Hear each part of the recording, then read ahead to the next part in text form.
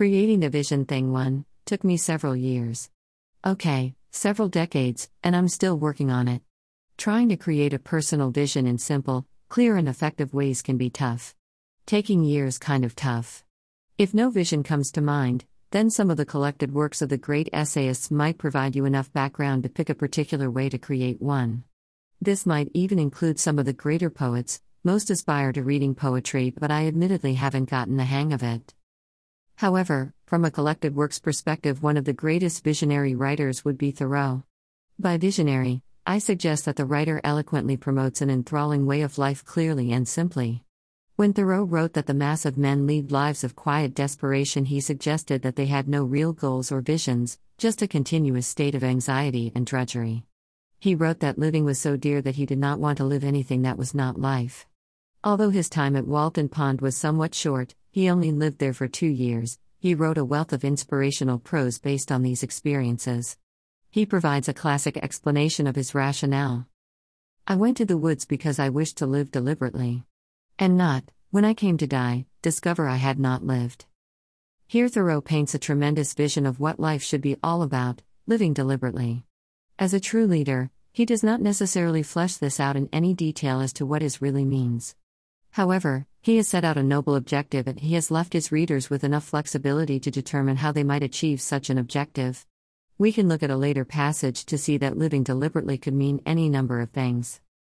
I did not wish to live what was not life, living is so dear, nor did I wish to practice resignation unless it was quite necessary.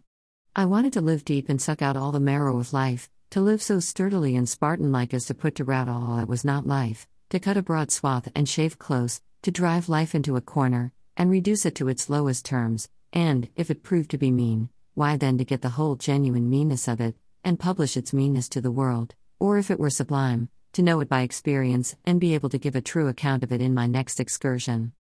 Here we see that life can run the full gamut of a life solitary, brutish and short to a type of ecstasy only achievable by being part of it. To him, nothing is more important than life itself, and having all of the money or beauty in the world will not make up for a life wasted, or even shortened.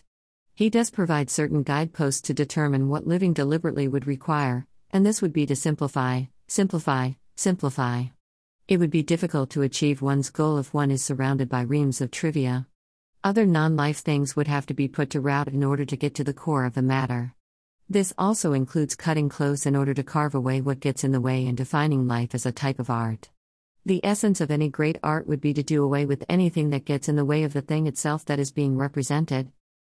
Perhaps the other attributes of leadership are not quite there, such as facilitating the change required to make such a change.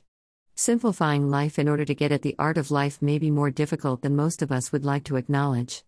This again does not suggest that taking time to get the kids to soccer interferes with your living deliberately, since interacting with your children on any level could be the sublime part that Thoreau mentions. We can look to see if there are any particular tactics you might try to use and free up some more of that precious, and most often limiting factor called time. The amount of time per day is already fixed, so we can only look at getting some more time available to set out other objectives you might want to accomplish. Do not expect time travel anytime soon. Besides, if someone had already created it, you would think that they would have visited our timeline already to try to find out what were we thinking when we did whatever it is that we did in the past. Finally, you need the wherewithal to make available any resources that might be required to facilitate what you are setting out to accomplish. In a corporation, this might look like accessing the necessary training and people to accomplish a particular objective. Personally, this means something slightly different.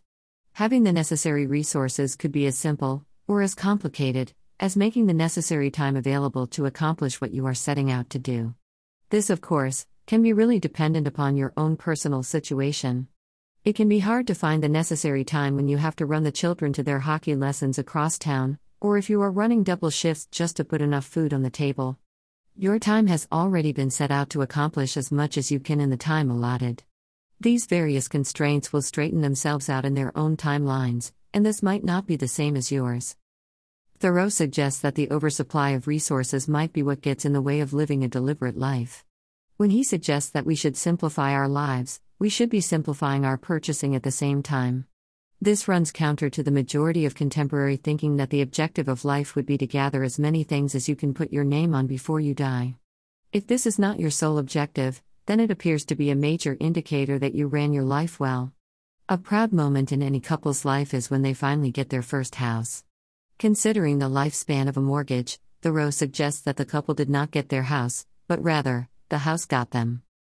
A Thoreau personal vision suits a slimmed-down, less stressful lifestyle which allows you to follow up on the more important things in life. Pixabay. Source: Pixabay.com. 1. George H.W. Bush and the Vision Thing.